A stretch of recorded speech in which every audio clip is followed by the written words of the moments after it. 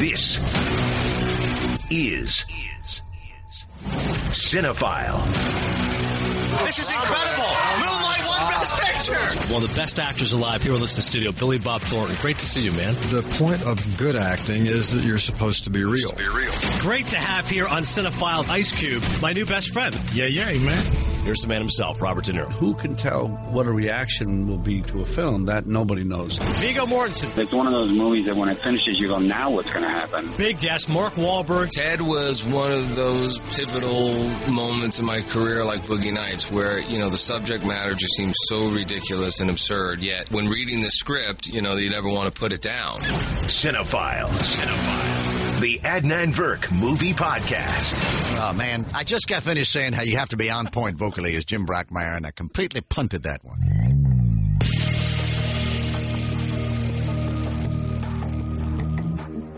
We end up with an intoxicating, brain-melting yarn that, for all its pleasures, has ideas a little above its station. It's not Kafka. Then again, it doesn't need to be. That's Donald Clark of the Irish Times. We'll be reviewing Blade Runner 2049, as well as Battle of the Sexes. Here's one I got to read to you. Christopher Orr from The Atlantic. From the grayed-out countrysides over which the sky has closed like a lid, to the drizzly neon decadence of Los Angeles, to the Ozymandian wreckage of Las Vegas. The film is a visual splendor of the first order. So Blade Runner 2049 we'll talk about, along with Battle of the Sexes, and Earth One Amazing Day, which is a G-rated movie.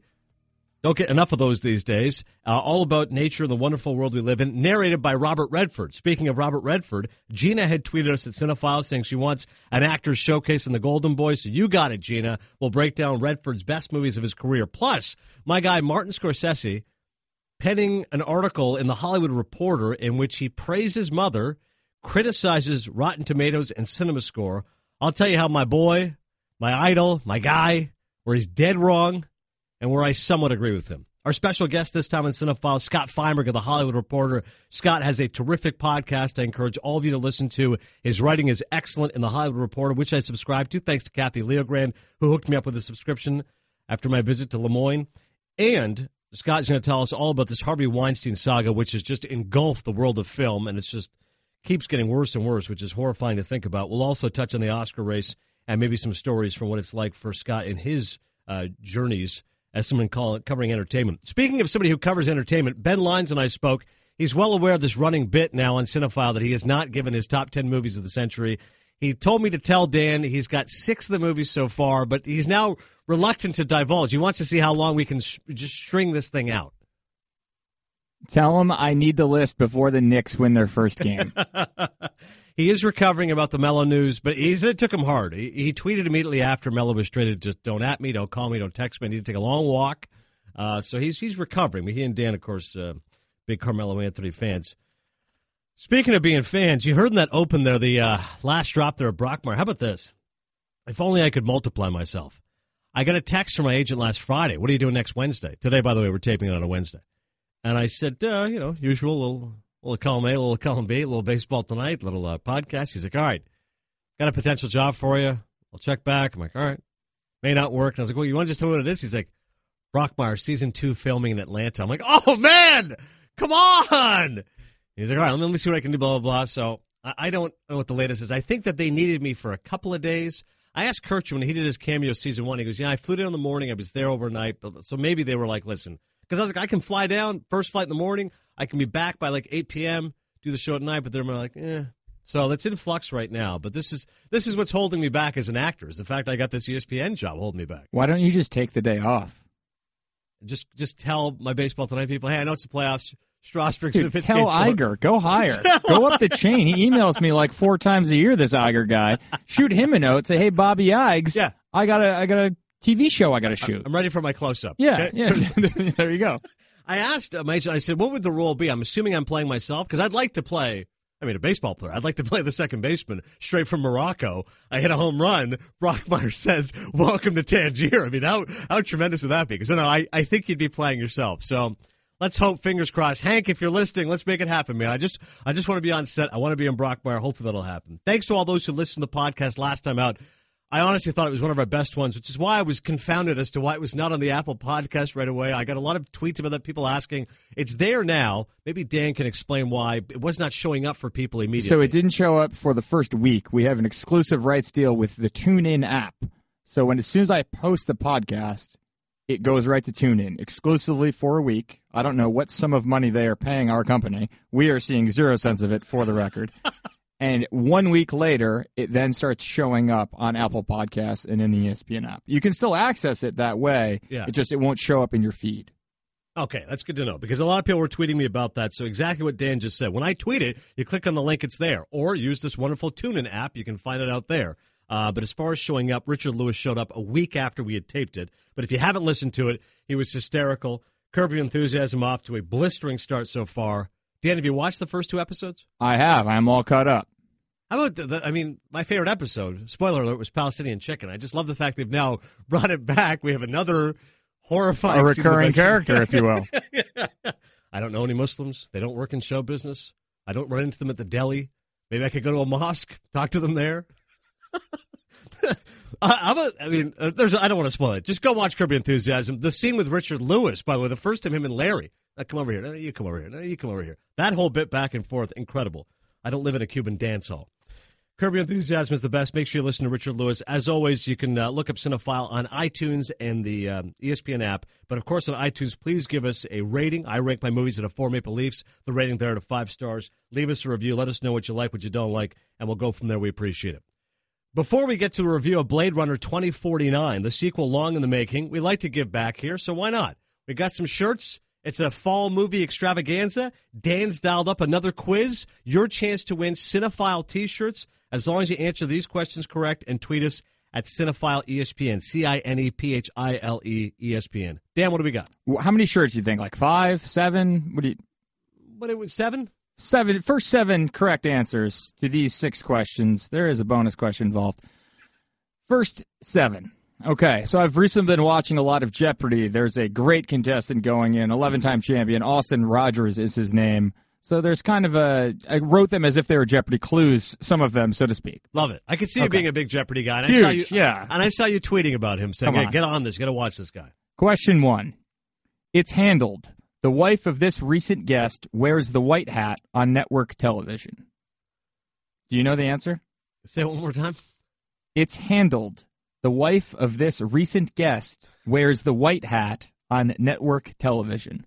I don't know the answer to this, actually. Okay, well, you did not mention the wife in your interview with this person. Okay. That should have narrowed it down for you. I got you. Okay, because I told you the next day. I didn't even know it. But I got you. Yeah. Question 2. The only actor spotlight in which a non-movie role made the top 5 was for this actor, who hasn't exactly been rising since winning an Oscar. I like that. Good wordplay there. I like this Jeopardy theme here. Okay. Rising. I got it. This one's just kind of straightforward. Question 3. Adnan recently described Leonardo DiCaprio's Chaplin-esque performance in a scene in this movie. Very good. My brother sent me the GIF. Ooh. From that movie, so that'll help. Yep. Question 4. In an effort to disprove the, quote, Bob Costas of Canada, Adnan went on the record and said that this project is the worst that Martin Scorsese has ever done. Bonus points if you can name the SportsCenter anchor who disagreed. Oh, yeah, that's very good. Yes. That's your bonus question. Yeah, I like the bonus question. If you can sneak that in, great. You don't have to. Sure. Question 5. Although my movie knowledge is microscopic compared to Adnan's, we almost had to go to the nuclear option, me hosting, because Adnan was suffering from a severe case of strep throat. Which film did I plan on reviewing and then eventually review in a subsequent episode?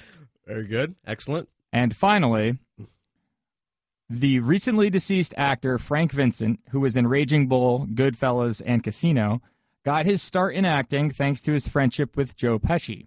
In fact, they were in a band together. What was the name of the band? That should be the bonus question. Like, if you get that right, you get 10 T-shirts, buddy. You did mention it in the podcast. Right. Somebody can probably do a Google search, but you're right. Hopefully people heard of the podcast. That's an excellent quiz. Once again, Cinephile ESPN, CINEPHILE ESPN. I mentioned Lemoyne briefly there. Hopefully we're going to make a return visit. Kathy Leogrand working feverishly to get me up there in November. once again, Dino Barbecue with the Stanczyks. This time I get to meet his brother Mike, maybe his wife as well. Let's see if we can make this thing happen. But thanks to Julie Grossman, Phil Novak, of course, they're part of the film department at Lemoyne, and so hopefully I get to see them soon. I appreciate the fact they're listening to this, so maybe we'll do another road trip here for Cinephile. And I will bring some shirts as well, of course, up to New York State. Blade Runner 2049, a long sequel in the making. I'll give my review first, and then I'll talk about what everyone seems to be talking about, which is why the box office was disappointing. First and foremost, do you need to see the original Blade Runner? No, you don't. Have I seen it? Yes. What do I think of it? I think it's all right. I think it's one of those movies that does not hold the test of time. I think it was really important for its time. 1982, Ridley Scott, what he was doing, it was different, very cerebral, science fiction story. But I don't think if, Dan pops it up in his DVD player, he's going to be blown away by it. But if you want to check it out, go ahead, check it out. I do not think it's a prerequisite for seeing Denis Villeneuve's sequel. In fact, the first page is a little bit of a scrawl explaining what a Blade Runner is, and away we go. So the basic of it is that now the story has gone forward 30 years. We're now in 2049. Ryan Gosling, you'll find out his backstory, but he's now on a mission, and eventually he's trying to find Deckard. Of course, Deckard was the famous character played by Harrison Ford, who's back again. And I while watching this film, I thought about what my dear friends, Randall Thorne, shout out to Randall who is listening, by the way. He's an accomplished director. He's actually in Paris doing his show, which is unbelievable. I'm so proud of him. But RT and I were talking about Eyes Wide Shut, and my friend Mike Kiss as well. Mike's also a huge star, by the way. Terrific writer. He's very, very fun. One of the funniest people I know. We were talking about Eyes Wide Shut, and we said it's not that the movie's so long. When someone watches a long movie, I could have cut out 20 minutes. But it's just if you shortened all the scenes by 10 seconds, then that would actually be the right way to watch it. So Eyes Wide Shut is a long movie, but it's not like that scene's extraneous or that superfluous. Everything just feels long because Kubrick takes such a long takes and everything's just drawn out. So similarly, I had that feeling watching Blade Runner 2049. It's 2 hours and 45 minutes. Like, it's a long movie, and I think it's too long. But I don't necessarily feel like that subplot wasn't necessary or the deliberate style that Villeneuve is going for is wrong. I think I completely understand what he's doing. He wants it to be entrancing and spellbinding and haunting, and a movie with quicker cuts and faster editing wouldn't have worked. So I totally appreciate he's putting you in this mood, in this zone, which is so atmospheric. But I think he could have shortened the scenes by 10 seconds and just kind of kept the pace up a little bit. Now, having said that, I appreciate the fact he was saying, listen, I'm not going to go to what maybe modern-day audiences are used to in terms of a science fiction movie. There's not a ton of action in this movie. And the first hour, you're watching it unfold, and you're understanding the backstory, and it's very melodic. You say, okay, when do we get some chase sequences? Like, when are the bad guys going to come out? We'll get some tasers, like whatever, let's go. And you never really get that. So I thought it was really... It's impressive that they're trying to be atypical in terms of summer blockbusters, which is surprising until you know Villeneuve's work, because he did Arrival, which my buddy Dan is a big fan of, and that was a very atypical commercial blockbuster. It had A-list stars, but it wasn't an alien movie the way you'd expect. There's no big chase sequence. There's no big payoff. It's very cerebral. So actually, when you watch Blade Runner 2049, if you didn't know Villeneuve directed it, you'd say, well, I can kind of see similarities with Arrival in terms of tone and temperament. So I don't think the story has a huge payoff. I think maybe that's deliberate. Maybe there's going to be another movie to this. Maybe there's a sequel planned. I don't think it's unsatisfying. I just think that it isn't. It confounds audience expectations, which may be why the film didn't do as well as they were hoping box office wise. They were hoping for in the $45 to $55 million range for the opening of this movie. Now, it was still the highest opening ever for Ryan Gosling, for him as star of the film. Highest opening ever for a Villeneuve film. He also did Prisoners. But $32.8 million was the opening box office. It's about 10 to 20 million less than what the audiences thought. And it goes back to the thought, the original Blade Runner was not Star Wars. Like, it itself was a cult sci-fi film embraced by critics. And this is another film with glowing reviews, 88% on Rotten Tomatoes. So it's not like they're making The Last Jedi and you're expecting billions. It's a movie that was itself a cult hit, which has now been revived. So for mass audiences, maybe they're not going to be that into it. And as I said, in terms of its style, it's not meant to be a crowd pleaser. So it actually shouldn't be surprising that the film didn't reach those expectations. Maybe the expectations should have been off. But there seems to be a lot of hand-wringing now going, hey, why wasn't Blade Runner better received? And listen, it still made $33 million. I do think it's going to get nominations in the technical categories. It still should be deemed a success. Speaking of those nominations, there's one star of this film that it has to be discussed in great detail. He is one of the best ever in terms of being a craftsman. Oftentimes, we love discussing the Oscars and saying, what's the greatest miscarriage of justice? People love saying, all right, what should have won Best Picture that didn't? Dan and I himself have talked about this. Ordinary People over Raging Bull, Dances with Wolves over Goodfellas, Pulp Fiction losing to Forrest Gump, etc. But I often think about who's somebody that's never won that should have won. And again, we often focus on actors. Prior to Leo winning for The Revenant, how has DiCaprio never won an Oscar, etc.? The greatest miscarriage of justice ever is, of course, the fact Alfred Hitchcock never won a competitive Oscar. He's widely considered to be the greatest director of all time, certainly the most influential, yet he did not win Best Director. Instead, he won an honorary Oscar, Lifetime Achievement, late in his career. The biggest one right now, though, for me, is Roger Deakins. Who's Roger Deakins? He is a genius. He is a cinematographer who is 68 years old, who has never won, even though he's been nominated countless times, and this film might be his best work, which is really saying something when I list off some of these movies he's done. According to GoldDerby.com, which is where I'm a part of with the other Oscar experts, we currently have in the category of cinematography Deakins as a 27-10 favorite to win, like overwhelming favorite. That's how beautifully shot this movie is. There are scenes that literally take your breath away. You'll say, wow. And I don't know how much of this was green screen. So think about how hard this was to be as a cinematographer. Like, it's one thing, Dunkirk looks beautiful, but Nolan eschews green screen, so he has a lot of, the replica modern airplanes, etc. Like, Deakins does this in a way that I don't even know how to describe. Here are some of the movies he's done. And think about the fact he hasn't won an Oscar for any of these movies. No Country for Old Men, The Shawshank Redemption, Prisoners, Fargo, which is one of the most beautiful movies I've ever seen, the way he shoots snow, The Man Who Wasn't There, which is gorgeous black and white, Barton Fink, Big Lebowski, A Beautiful Mind, Dead Man Walking, Doubt, Revolutionary Road, Homicide, The Hurricane, Courage Under Fire, a couple of movies with Denzel, and Scorsese's Kundun, which is just a gorgeous-looking film, even though I think the narrative's a little empty. We'll talk about it sometime on Scorsese stories. This guy's never won an Oscar. Like, are you kidding me? So if you like Roger Deakins' work, or if you like cinematography, if you like a beautiful film, just go see Blade Runner 24 to enjoy the work of Deakins. The other part of this, my wife and I recently saw Hamilton for our 10-year anniversary, and immediately I bought the soundtrack afterwards. I know that's not on Vogue right now to buy soundtracks, but if somebody was selling the soundtrack to Blade Runner 2049 in the theater immediately after the showing, I would have ponied up $20. And I had to Google afterwards. I said, all right, let's see who did it. Hans Zimmer. Of course, Hans Zimmer cannot lose. Dunkirk and Blade Runner 2049. The original score is very famous. Vangelis did the score for the Ridley Scott film. But this soundtrack is unbelievable. Dan used to send me emails, with my SAT words. The best word to describe this soundtrack is ethereal. That is the only way to describe this film. It is just heavenly listening to this music. It is a gorgeous score. I mean, honestly, I'm going to have to go buy the CD. It's such beautiful music. So, Blade Runner 2049, like I said, it's going to be challenging for some audiences. Here's another word for you. It's a little esoteric, I think, in terms of its delivery. But for the cinematography, for the score, and if you like the original, and you want to know something on the acting, sure. Gosling's fine. Like, he's just cool. This is cool Ryan Gosling, all right? This is his cool look. No smiles, very handsome, rigid. You get Harrison Ford eventually, but it's really not a film you see for the acting. You see it for the story and the way it sets up. But if you love science fiction, I highly recommend Blade Runner 2049. I'm giving it 3 Maple Leafs for this latest film from Denis Villeneuve. The next film on the docket is Battle of the Sexes, and Ben Lyons nailed it. After we spoke, he said, have you seen it yet? I said, no, I'm going to see it. And he goes, it's perfect for the Hidden Figures crowd. And immediately I cringed. I said, well, I didn't like Hidden Figures at all. I didn't think that should have been nominated Best Picture. And Ben goes, just trust me. And it's like, I don't know why they do this. They always make sports movies for sports audiences. No, excuse me. They make sports movies for audiences that are not sports fans. But in doing so, they never really attract a broad audience. It's the strangest thing. So Battle of the Sexes, they don't want to make it for tennis hardcore fans, because obviously that would be a niche audience.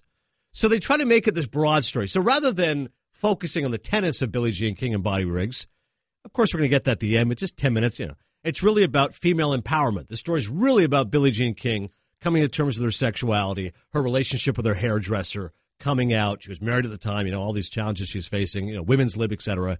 And Riggs and his issues about gambling and how that led to problems with his marriage. Welcome back, Elizabeth Shue. She plays his wife in the movie. I haven't seen her in a movie in years. She's great. So they don't, it's not really a tennis movie, of course, right? It's tangentially about tennis, but really it's about female empowerment. And so just like Hidden Figures, it's not really about black women who are scientists. It's about, overcoming obstacles. And I thought it was a very sanitized look at race relations. Similarly, Battle of the Sexes did not do well at the box office because, again, I'm like, I just don't know who the audience is playing for. So back to Ben's point. It's very surfacey. It's very glossy. You know, Emma Stone's fine. She looks, I mean, talk about doppelgangers. It's uncanny how much she looks like Billie Jean King. Once she gets the haircut and the glasses, I mean, that's unbelievable. And Carell, for that matter, when I heard he was playing Bobby Riggs, I don't know a ton about Bobby Riggs, but I'm like, yeah, Carell probably looks just like with the sideburns and the glasses. I'm like, he's also a little paunchy. The guy's 55 in the movie, so he nails it. So the movie is light. It's fluffy. I'm giving it 2 Maple Leafs. Like I said, it's really focusing on her journey, which I thought it was a little much. After a while, I'm like, okay, I got it. Can we get to some actual tennis? But maybe I'm not the hardcore audience you're looking for. I recognize that. But it's well acted. The stuff with Carell and his gambling addiction is sometimes played for laughs, but I appreciate the honesty with which they showed it. The actual battle of the sexes, of course, is at the end of the movie. If you don't know the story, she was 29 years old, top-ranked women's tennis player. Bobby Riggs was 55 years old, trying to get his name back. Publicity stunt. As he said, I'm going to put the show in chauvinism.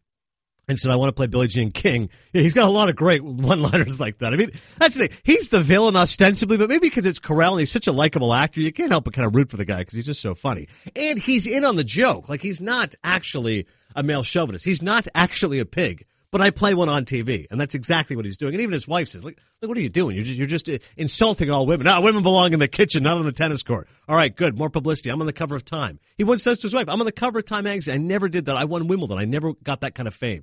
Great. I'm getting money for it, etc." Here's my major quibble, and now I rely on Dan Stanzik's tennis knowledge.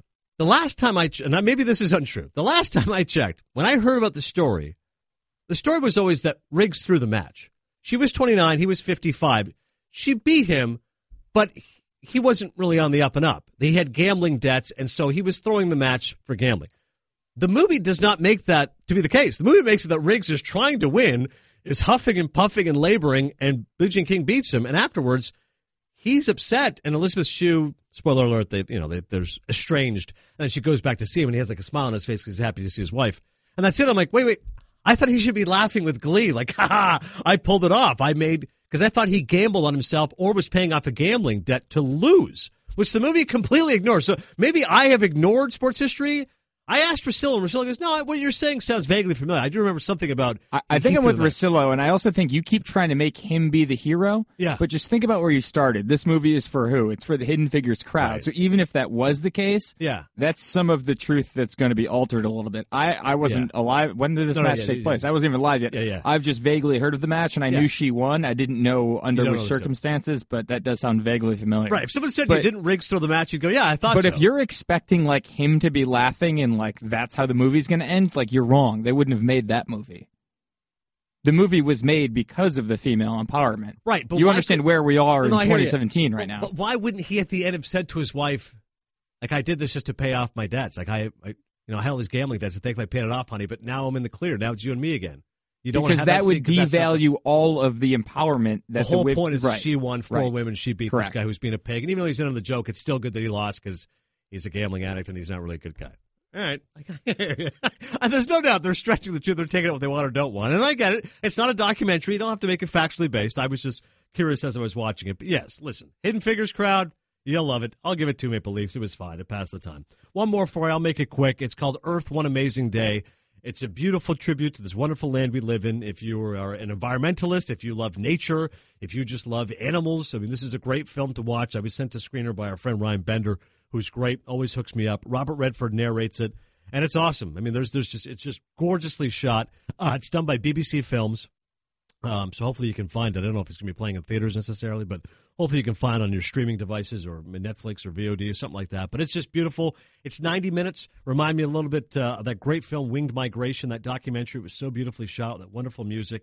This time you got Redford narrating. You got... the stories about bears, you got fish, you got penguins, you get them all in their habitats, and it's really well done and a great family film as well. So check out Earth, One Amazing Day. I'm giving that 3 Maple Leafs.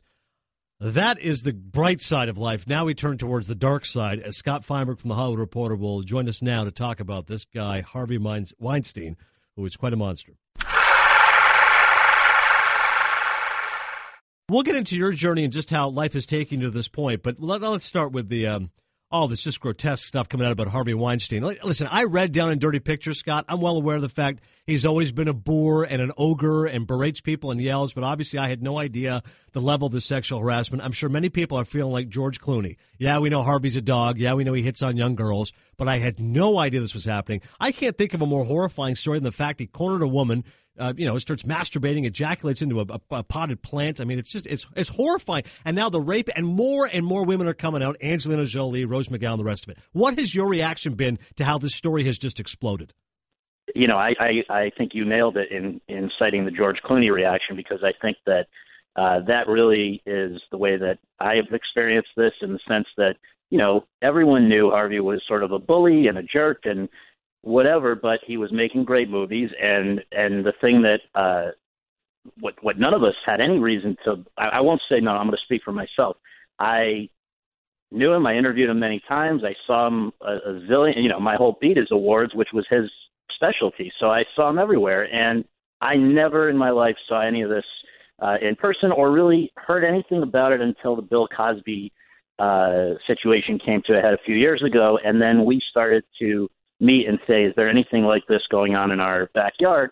And that's the first time that a few people mentioned, we've heard things about Harvey Weinstein, and Rose McGowan's been making sort of insinuations without naming him, because I think that would have jeopardized her in a few different ways. So, we then started looking into this, I would say 2 or 3 years ago. And I will tell you that we weren't the ones that ended up getting it up first. But what's bothered me is there have been a lot of people who have suggested that Hollywood knew about this and it was this open secret and everybody just covered it up because we loved Harvey so much. And I can tell you that nothing was further from the truth. We had to interact with him. He was a very central figure in the community. But as this all started to kind of come to the surface, and I still never had any idea it was of this magnitude, but over the last couple of years, when we were getting wind of the fact that there were situations like this, we were very aggressively looking into this, and really not to ask anyone to feel sorry for us, but it was at quite a bit of risk to our own livelihoods, because this guy was extremely powerful when he was in power. And so it's just been a little upsetting, obviously, first and foremost, it's been very upsetting to hear about what he subjected women to. But it's also been, I think I want to take this opportunity to just set the record straight that this was not something that, either everyone in Hollywood knew about this and just didn't care, or that nobody was working on. There were a lot of investigations, especially in the last couple of years, that were, it's just very hard to publish something when you don't have somebody to go on the record. And finally, that was the breakthrough that the New York Times was able to overcome. It's a great point you make, Scott, because you're getting some conservative commentators who are now saying, all right, so all you Hollywood liberals took shots at Donald Trump for his comments and about Bill O'Reilly and Roger Ailes, but now somebody who has given a ton of money towards Democratic causes, who supported President Obama and Hillary Clinton, et cetera. Right. Okay, now it's one of your own. So you're right. It becomes frustrating because you go, listen, we weren't protecting him. It's just nobody knew it was to this extent at all. Right. I wish you could have seen the bulletin boards and charts and magnitude of the investigation that we were doing, and I know it was happening at several other outlets. I'll leave it to them to share that, but it's just a very tough thing, because without somebody on the record, you can be sued out of business, and that doesn't help you, and it doesn't help the situation because he's still there. And so it was really a situation sort of, I kept thinking about The Wire, if you come at the king, you best not miss. Yes. And we didn't want to miss. And it doesn't mean that we weren't working very hard to get to the finish line, but it just, you've got to do it right. That story about Gwyneth Paltrow was particularly terrifying, because imagine, right, you're a young actress, you know how big Harvey is, you got this role in Emma, he comes on you a little bit, let's go for massages, you say no, you're horrified, you tell Brad Pitt who you're dating, Pitt tells Weinstein, hey, knock it off. Weinstein then calls Paltrow, berates her, yells at her, and she's thinking, I'm going to lose my job. Just imagine, like, the intimidation tactics and the fear. I mean, this is just horrific behavior, right? When you really imagine what must have been going through these young actresses' minds. It's terrible. I mean, he this is a guy who was unlike anyone else really in Hollywood, in the sense that he at least today, he was much more like the old moguls that used to run the business at a time when this kind of behavior was not bothersome to people. I mean, he the casting couch era. The stories are infinite about the mayors and Cohns and people of that era and the things that they subject people to. Some of those women are still alive and are beginning to talk more about it now. But obviously, the times have changed, thank God, and unfortunately some people didn't get the memo. And, and this is just an unbelievably extreme example. I mean, it's shocking, most of all, I think, in the sense that, like with Cosby, you just can't believe that you were out amongst so many people who were affected by this, and yet it's just, it speaks to the level of power that he possessed and fear that he kind of gave off to people, because, for this many people to stay quiet for this long and then to have it all come flooding out right now, it's just unbelievable. You mentioned the fact stories keep coming. Just now on my phone, I got an update from the Hollywood Reporter saying Cara Delevingne is now detailing her record. So, everyone's he's now going to be... And I'll tell you what, it's more coming. There's more coming.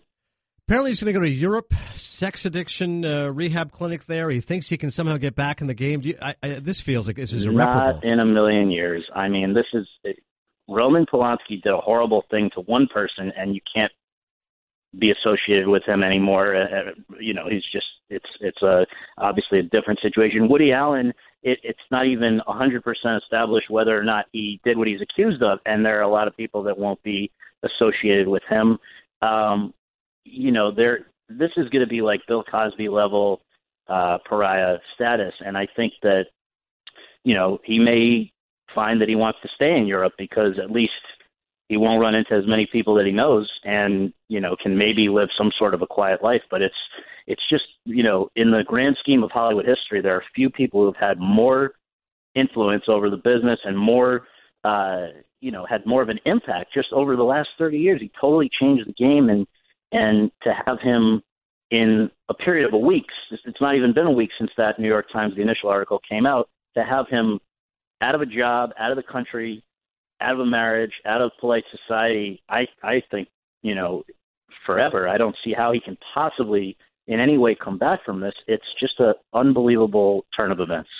You're right, because it's horrific. We had Garth Davis, the director of Lion, on last year, and I asked him about Harvey, and he goes, he really does love film. Like, he goes, watching the movie, he said it was like The Bicycle Thief, and he loves De Sica and, Fellini's old movies. The fact he got Gangs of New York made with Marty, the way he championed Tarantino, and all that, you're right, it's extinguished now because of this irreparable behavior. It really is. Well, and to bring a sports parallel in here, it's going to be very interesting how history judges him, because, this is a obviously in a very different and a much more extreme version of the Pete Rose situation. You cannot deny that this guy is responsible for an unbelievable contribution to the art of movies, where there's no Tarantino without him. He'd still be in a video store.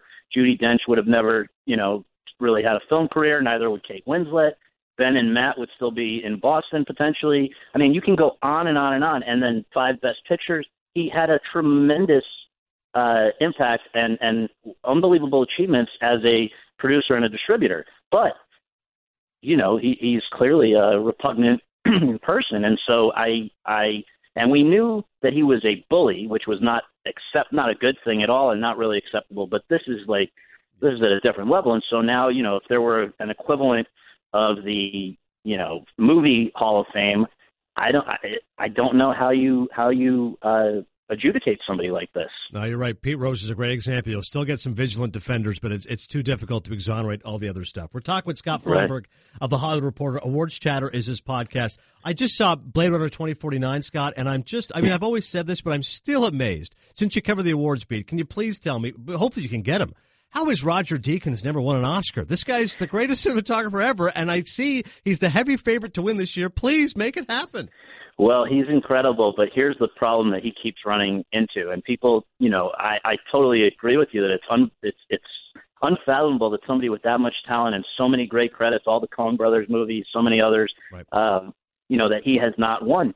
And he's got over a dozen nominations. But here's the bottom line. The voting system of the Academy Awards is what's doing him in, because the way it works is that there are a bunch of different branches of the Academy. So meaning there's the actors, there's the cinematographers, there's the makeup artists and hairstylists, and on and on and on. and each branch picks the nominees for their own area. So in the case of cinematographers, the cinematographers in the Academy pick the nominees. That's why he gets nominated so many times, because they know what he's doing is great. But then, for some reason that the Academy has never been able to really explain to me, and I think it's ridiculous, the second round of voting, not just for Best Picture, but for all categories, opens up to all the branches. And so what ends up happening is cinematographers that are, fewer than 10% of the whole Academy, which means that 90+% of the Academy who's voting on that award for Best Cinematography don't really know what they're talking about. And so what they tend to do is gravitate towards the nominee in that category that they like the most overall as a movie. And so, again, this year, he'll probably be nominated for Blade Runner 2049, and as he should be, but he will then probably lose to a movie like The Shape of Water or something else that is going to be a much more overall popular movie with the Academy, because that's, it's just genre movies are less their cup of tea. And Shape of Water is another one that's sort of genre, but I mean, there's no way that you get the full Academy. I would be very surprised if they went for it. Now, the other problem for Roger Deakins is that on the ballot, the only time you actually see the name of individuals as opposed to the movie that they worked on is in the acting categories and I believe direction. And so otherwise, what happens when you see Best Cinematography on the final ballot is it just says Blade Runner 2049. Now, that should be enough because it is such a beautiful movie, you would think they'd vote for that. But because you don't see Roger Deakins' name next to it, a lot of people forget it's him, and again, they just go to the movie they like the most, which probably is not going to be this 2-hour, 45-minute, pretty good but not great movie. So that's the problem for Roger. Yeah, it's unbelievable. I love the way you explain that, because now that does now make sense to me, how these things keep happening. I get so frustrated. Right. Is Christopher Nolan finally going to win an Oscar for Dunkirk? If the Oscars were today, he would win. But the problem for him is that his movie came out in the summer, and that's a long, 6-7 months before the eligibility period ends and people get to start voting for nominations and then later wins. I think that, what's incredible is he's never even been nominated for Best Director. He's going to be nominated this year for Best Director, or at the beginning of 2018 when those come out. But I think he has an excellent chance of winning, because I've now seen most of the field of what's going to be coming down the road. There's a few movies that we haven't yet seen, like The Post, which is Spielberg's movie with Hanks and Meryl Streep about the Pentagon Papers, so you can never count something like that out. But right now, I think it's probably between Nolan and the director of The Shape of Water, Guillermo del Toro. Those two just had massive undertakings with their movies this year and did an incredible job. Yeah, the trailer alone for Shape of Water. What Del Toro, obviously the director of Pan's Labyrinth, he's going to be risky and take chances and do something different. What's the movie you've enjoyed most? Maybe you saw it at TIFF, or you saw a screener that hasn't come out yet that you're most excited for? Well, I'll tell you, the good news is it's a movie that opened just this past Friday, and I really encourage you and your listeners to check it out as soon as possible, because it's not an obvious box office, draw, because the only name in the cast who anyone's ever heard of is Willem Dafoe, but it is called The Florida Project, and it is unbelievable. It's hands down my favorite of 2017 so far, and I've seen a good amount, as I say, of what's still to come, so it's going to take a really great movie to beat it. The way I've described it is it's sort of like an American Slumdog Millionaire, where it's primarily children who are in a bleak situation. In this case, it's not India, but it's the sort of, I guess you could say, like poor motel, areas around Disney World in Florida, and how, they're in this bleak situation, but they're kids. They don't know that they're hard up. They are going about their lives, and it's just, they got unbelievable child actors, and it's a beautiful story, and I did not expect at all, going in, I was kind of reluctant to even see it, and it's awesome. Wow, that is a great endorsement. I knew Dafoe was in it. I heard that he's going to get nominated for supporting actor, but I didn't heard much else about it. So I love that endorsement. Please let me know if I'm off base. I want to hear from you, but I think you're going to like it. I'm shooting me right on point. We're talking with Scott Feinberg of The Hollywood Reporter. Awards Chatter is his podcast. I love your podcast because it gives me It gives me the prep I need when my guys come here. So I listened to Miles Teller, your interview with him before Miles came to ESPN. So when we're bantering, I go, hey, how about that car accident? Because you'd ask him about this horrific incident. And my producer, Dan's like, hey, save it for the air. Come on, what are you doing? But you really, how do you go about getting all your research done? Because you get great stuff from Miles. Your Billy Bob Thornton was wonderful because. Oh, thank you so much for listening. I really appreciate it. Because, these, as you know from your podcast, these things take a lot of work. And so when, and it's not the kind of thing where you're necessarily in real time getting any kind of feedback. So it's very nice to hear that people listen and enjoy it. So in my case, I just feel obviously you've got to have seen their most recent movie and a chunk of their past important work. And then it's a matter of just reading everything I can find from a handful of the same sources every time. It's, New York Times, LA Times, Hollywood Reporter, Variety, Guardian, Times of London, Telegraph, obviously IMDb and Wikipedia, and then some of the longer form GQ, Esquire, anytime they've been profiled. And you just want to know the subject matter so well before you sit down with them. And you certainly, in my case, I script out questions, but if you're that conversant already with their story, then you're able to sort of dance around and improvise in the moment because, the biggest thing is if they see that you've taken the time and care to do that prep in advance, then they're going to go deeper because they realize, first of all, they appreciate it. And secondly, they realize they don't have to just cover the surface stuff because you've already addressed that in your question. So you actually get, I think, deeper material. It's all pretty, this is not a revolutionary idea, but it's just, if you put in the time, I think they respond to it. It's a fabulous answer, but I'm fixated on one aspect. Wikipedia? Because I used to, I got burned on with Jessica Alba. I read something on Wikipedia. She's like, what? I go, was it on my Wikipedia? I said, oh, God. You're right. It's happened. I mean, I the funniest one was, it wasn't on the podcast, but it was when I was starting out doing this stuff, I think it was like 2005, the year Amy Adams was breaking through. Nobody knew who she was. She had just done Junebug.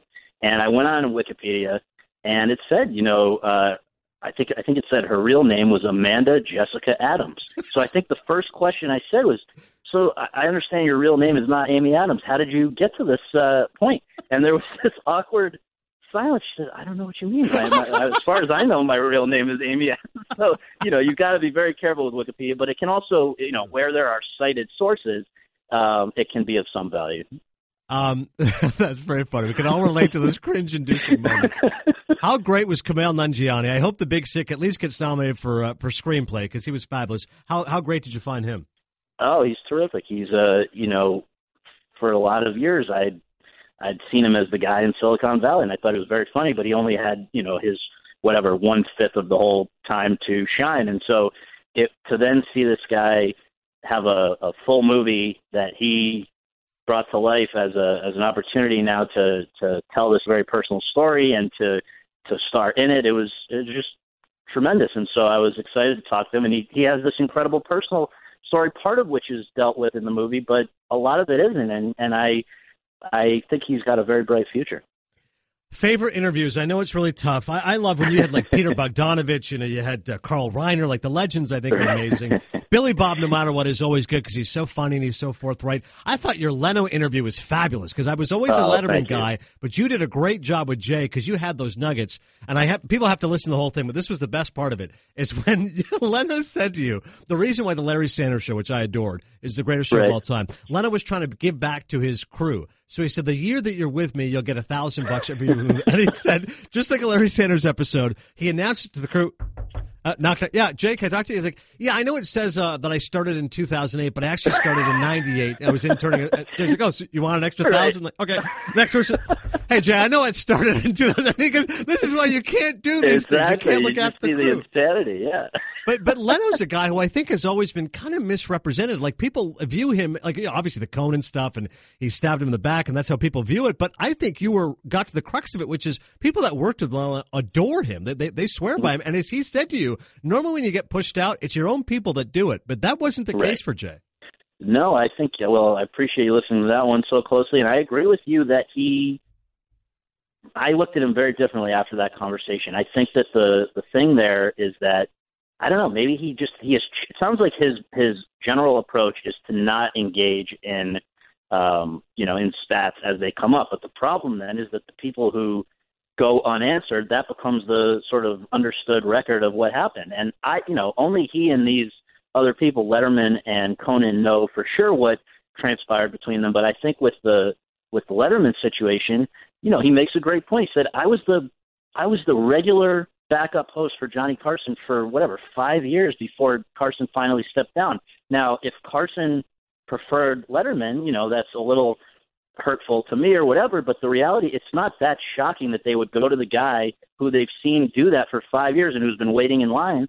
Then, where was the stabbing in the back, basically? Yeah, Letterman was the one who idolized Carson even more, but there's no birthright to assuming that job. And then with Conan, what Leno's saying is, I was number one in the ratings. I'm doing great. And they come and just tell me one day, all right, so at this date in 5 years from now, you're going to be out and we're going to bring Conan in. And there was no discussion about it or whatever. He says, that's what I was told. And, he didn't make a huge stink about it, but I don't think he was necessarily very much on board. But he went along with it, and Conan replaces him. And he at that time, 5 years later, he's still number one. He's still enjoying doing the work. And I think that NBC realized, we're going to lose this guy to another network. He's going to become our competitor who starts beating us. So they offer him this primetime gig. And from his point of view, he says, all right, I'll do it. I don't want to go to war with NBC here. I don't see how it's ever worked for, somebody doing this kind of a show in that early in the evening, but we'll give it a try. And he did. And it didn't go well for him, but it was really not going well for Conan after him. And he's saying, Conan blamed me. But you know what? Every late night show has kind of a weaker lead in. It's just the nature of, people are not in that mindset yet. So, Conan wants to blame me for the reason why his show wasn't doing well. But it was ultimately NBC who looked at the situation and said, Conan's not working here and we've still got Jay. Let's not, go down on principle. So I don't see myself any evidence of where Jay specifically was stabbing people in the back. It sounds like the guys that he pissed off just happened to be more outspoken about their positions. But, I'm willing to be proven wrong if those other guys would like to come on the podcast. Well said. Open invitation. Last one for you, because I could keep you for hours. But I adore Scorsese. My producer loves Denzel and Leo DiCaprio. So dealer's choice. You can tell a story either about Marty, Denzel, or Leo. Whatever you want, Scott. Okay, let's see. Well, I'll tell you a little thing about Leo, and I'm it's not going to help my relationship with him, but whatever. To whatever extent that exists. He was supposed to come on the podcast. He had committed to do it for The Revenant. And at a certain point, I think, realized that he was winning this thing if he just stayed at home and went to sleep all day. And so he's one of the very few people who've ever agreed to do this and then screwed me over by not doing it, which I was not happy about because, especially when you go and tell your boss and others that, hey, Leo's coming on, this is great. And this was in the early days of the podcast. It was a huge thing. We hadn't yet had the sort of bigger names that have happened since. And so it was a pretty devastating thing at the time. But again, I hope he'll come back on because he's a terrific actor. And, now though he's got his Oscar, so I don't know if he cares about getting another one. We'll have to see. They're all playing the game, Scott. When they got something to promote, hey, I got it in the bag. Sorry, not interested, unavailable. Right. Awards Chatter is the podcast, The Hollywood Reporter, HollywoodReporter.com. You can find Scott Feinberg's great work, or you can subscribe as I do. Thank you so much, man. I really appreciate it. Thank you. I really appreciate it. Actors Showcase. So shout out to Gina, who listens to Cinephile. She said, I want to hear about Robert Redford, so why not? Redford, an iconic figure. Speaking of Harvey Weinstein, there's a book I read called Down and Dirty Pictures, and it focuses on not only Harvey Weinstein, but also Robert Redford. And I'm going to go back and read a little bit. It's by Peter Biskind, who's a really famous writer, and it's called Down and Dirty Pictures, Miramax, Sundance, and the Rise of Independent Film. Now, Weinstein, unsurprisingly, comes across as this, not the sexual harassment stuff, but a complete bore and just a bully and arrogant and yelling and shouting and berating people. But somebody who loves films and really appreciates great quality movies and obviously champion people like Tarantino and so many others with independent films. It also focuses on Redford and the rise of Sundance. Now, Redford doesn't come across that poorly. He comes across a little bit as aloof. He's kind of just built this giant tribute to independent film there in Utah, and now it's become more commercialized, and he's kind of distanced himself. But I think he's done an enormous tribute towards film. So I just want to get that out of the way. When it comes to Robert Redford's best movies, and we're not focusing on the directorial stuff he's done, because Quiz Show is a movie I love, and you should all watch if you haven't seen it, with John Turturro and Ralph Fiennes and Rob Morrow. But beyond his acting, which is notable, he's done a real service to film, I think, with Sundance. I just want to get that out of the way. Number 5 is Downhill Racer. It's the best movie I've ever seen about skiing. I saw it about 5 years ago. I'd heard about it, and a friend of mine recommended it to me, so I bought it. It's directed by Michael Ritchie, and it still holds up. It's made, I think, in 1969. A lot of great POV shots of him skiing, but he plays this arrogant skier, this golden boy American, and it was really an important film, I think, in Redford's career because it showed that, along with being this, wonderfully handsome guy and the blonde hair and the big smile and all the rest of it, that he could have a dark side, could play a bit of a villain. And in Downhill Racer, he plays this guy who's this, skiing genius who's just not a very pleasant person. There's this one scene I can't forget. He's arguing with his girlfriend, and rather than respond because he's so frustrated with her because she's upset, he just honks the horn. I'll never forget it. He's like, "Argh!" and just honks the horn for like 10 seconds. He's just so enraged. I'll never forget that scene. Downhill Racer for the POVs and Redford honking a horn. Best movie ever about skiing. Number 5 is Downhill Racer. Number 4 is The Natural. Of course, very memorable movie. The book is much better. Dan is a bibliophile. I don't know if he's read the Bernard Malamud book, but it's brilliant. And it's much darker, and it's a completely different ending. I'll never forget one of the last lines is he walked down the stairs choking back his own self-loathing. Like, you don't forget stuff like that. It's so powerfully written. Of course, the movie glosses it up, and he hits a home run, and, you get showers coming from the lights, but that's okay. It's a movie. If these things happen. He was wonderful in the movie, and if you're a baseball fan, you can appreciate how sentimental it is. Number 3, speaking of people who never got their due, Robert Redford's never won an acting Oscar. Like, this is insane. He's never won an acting Oscar, and he should have won for number 3. Of course, he won an Oscar for Ordinary People, directing, when he beat Marty for Raging Bull. But acting, how the hell has he never won an Oscar? He should have won for number 3, which is a movie called All Is Lost. He utters maybe 15 words in the entire movie. There's a couple lines of narration at the start, and then that's it. He's a man. It's very Hemingway-esque. He's a man alone at sea, and he's fighting the elements, and I don't know many people that could carry a movie like Robert Redford could. Close-ups of him just, battling loneliness, reading a book, using his lighter, cooking for himself, beans, etc. Just a man at sea alone with his emotions. And then, of course, all hell breaks loose. J.C. Chandor directed it. This is really impressive because he did a movie called Margin Call, which has a ton of dialogue. There's just a torrent of dialogue. And then, he makes this movie where there's a complete absence of dialogue. I'm always impressed when directors can just go completely against task and try something different. That movie had Kevin Spacey and Paul Bettany in it. So All Is Lost is beautifully shot, a wonderful movie. Mark Simon's a fan of it as well, so make sure you check out that. That's number 3, Redford at his most pure acting. Number 2, All the President's Men. You could call it Spotlight before Spotlight, crusading investigative journalist, wonderful chemistry between him and Dustin Hoffman playing Woodward and Bernstein. Jason Robards won an Oscar as their editor. Excellent newspaper film. And number 1 is Butch Cassidy and the Sundance Kid. You can't think about Robert Redford without thinking about his relationship with Paul Newman. Close friends, both on and off screen, wonderful chemistry. I feel like this is embarrassing that I'm not including The Sting. So I wish I could include both, but I like Butch Cassidy more, and I feel like people know The Sting. It won Best Picture, so this is a rather glaring omission that I'm not putting The Sting on there. Gina's going to be upset, but I'm doing it because I only have one of theirs together, so that's why I'm putting Butch Cassidy 1. Dan's appalled. Yeah.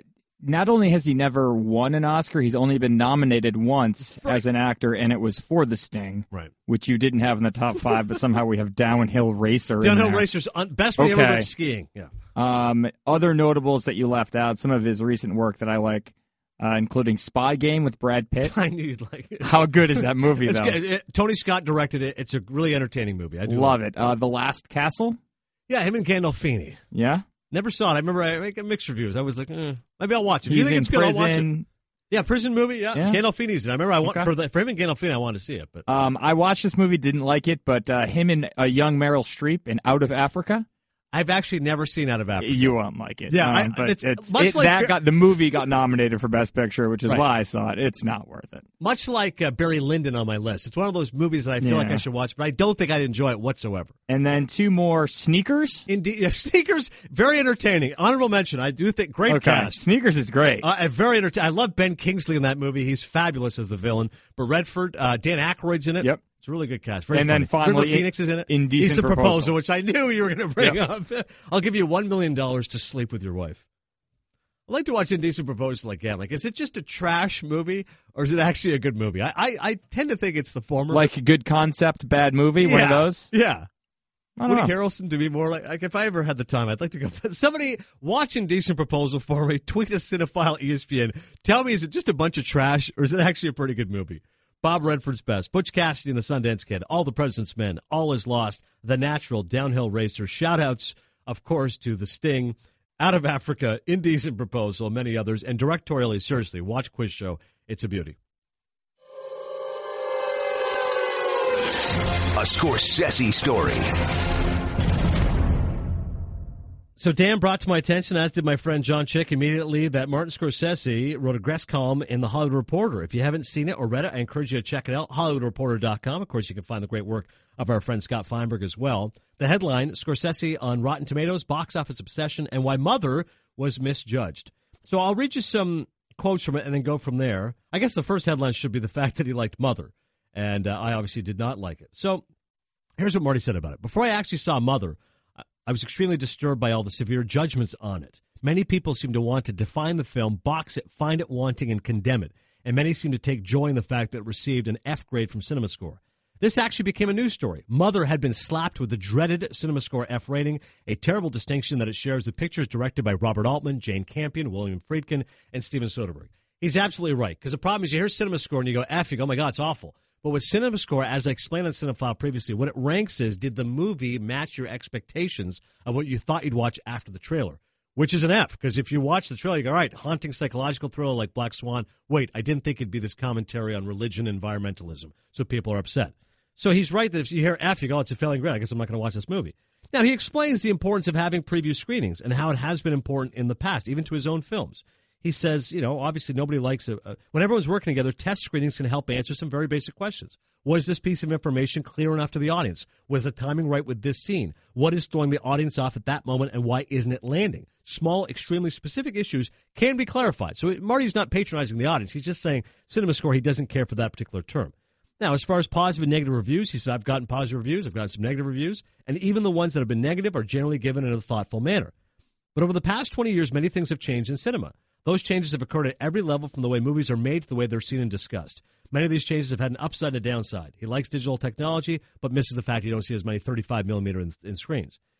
So now he goes to the box offices and online aggregators like Rotten Tomatoes, which have absolutely nothing to do with real film criticism. They rate a picture in the way you'd rate a horse at the racetrack, a restaurant in a Zaggett's Guide, or a household appliance in Consumer Reports. They have everything to do with the movie business and absolutely nothing to do with either the creation or the intelligent viewing of film. The filmmaker is reduced to a content manufacturer and the viewer to an unadventurous consumer. In a vacuum, he's right. If someone just says to you, and by the way, Mother got a positive rating, so Marty's wrong. The critic, I mean, according to Rotten Tomatoes, it got a positive review. 60% or above is positive. Mother got a 68%. He's right that you shouldn't just bandy about Blade Runner 2049 got an 88%, let's go see it.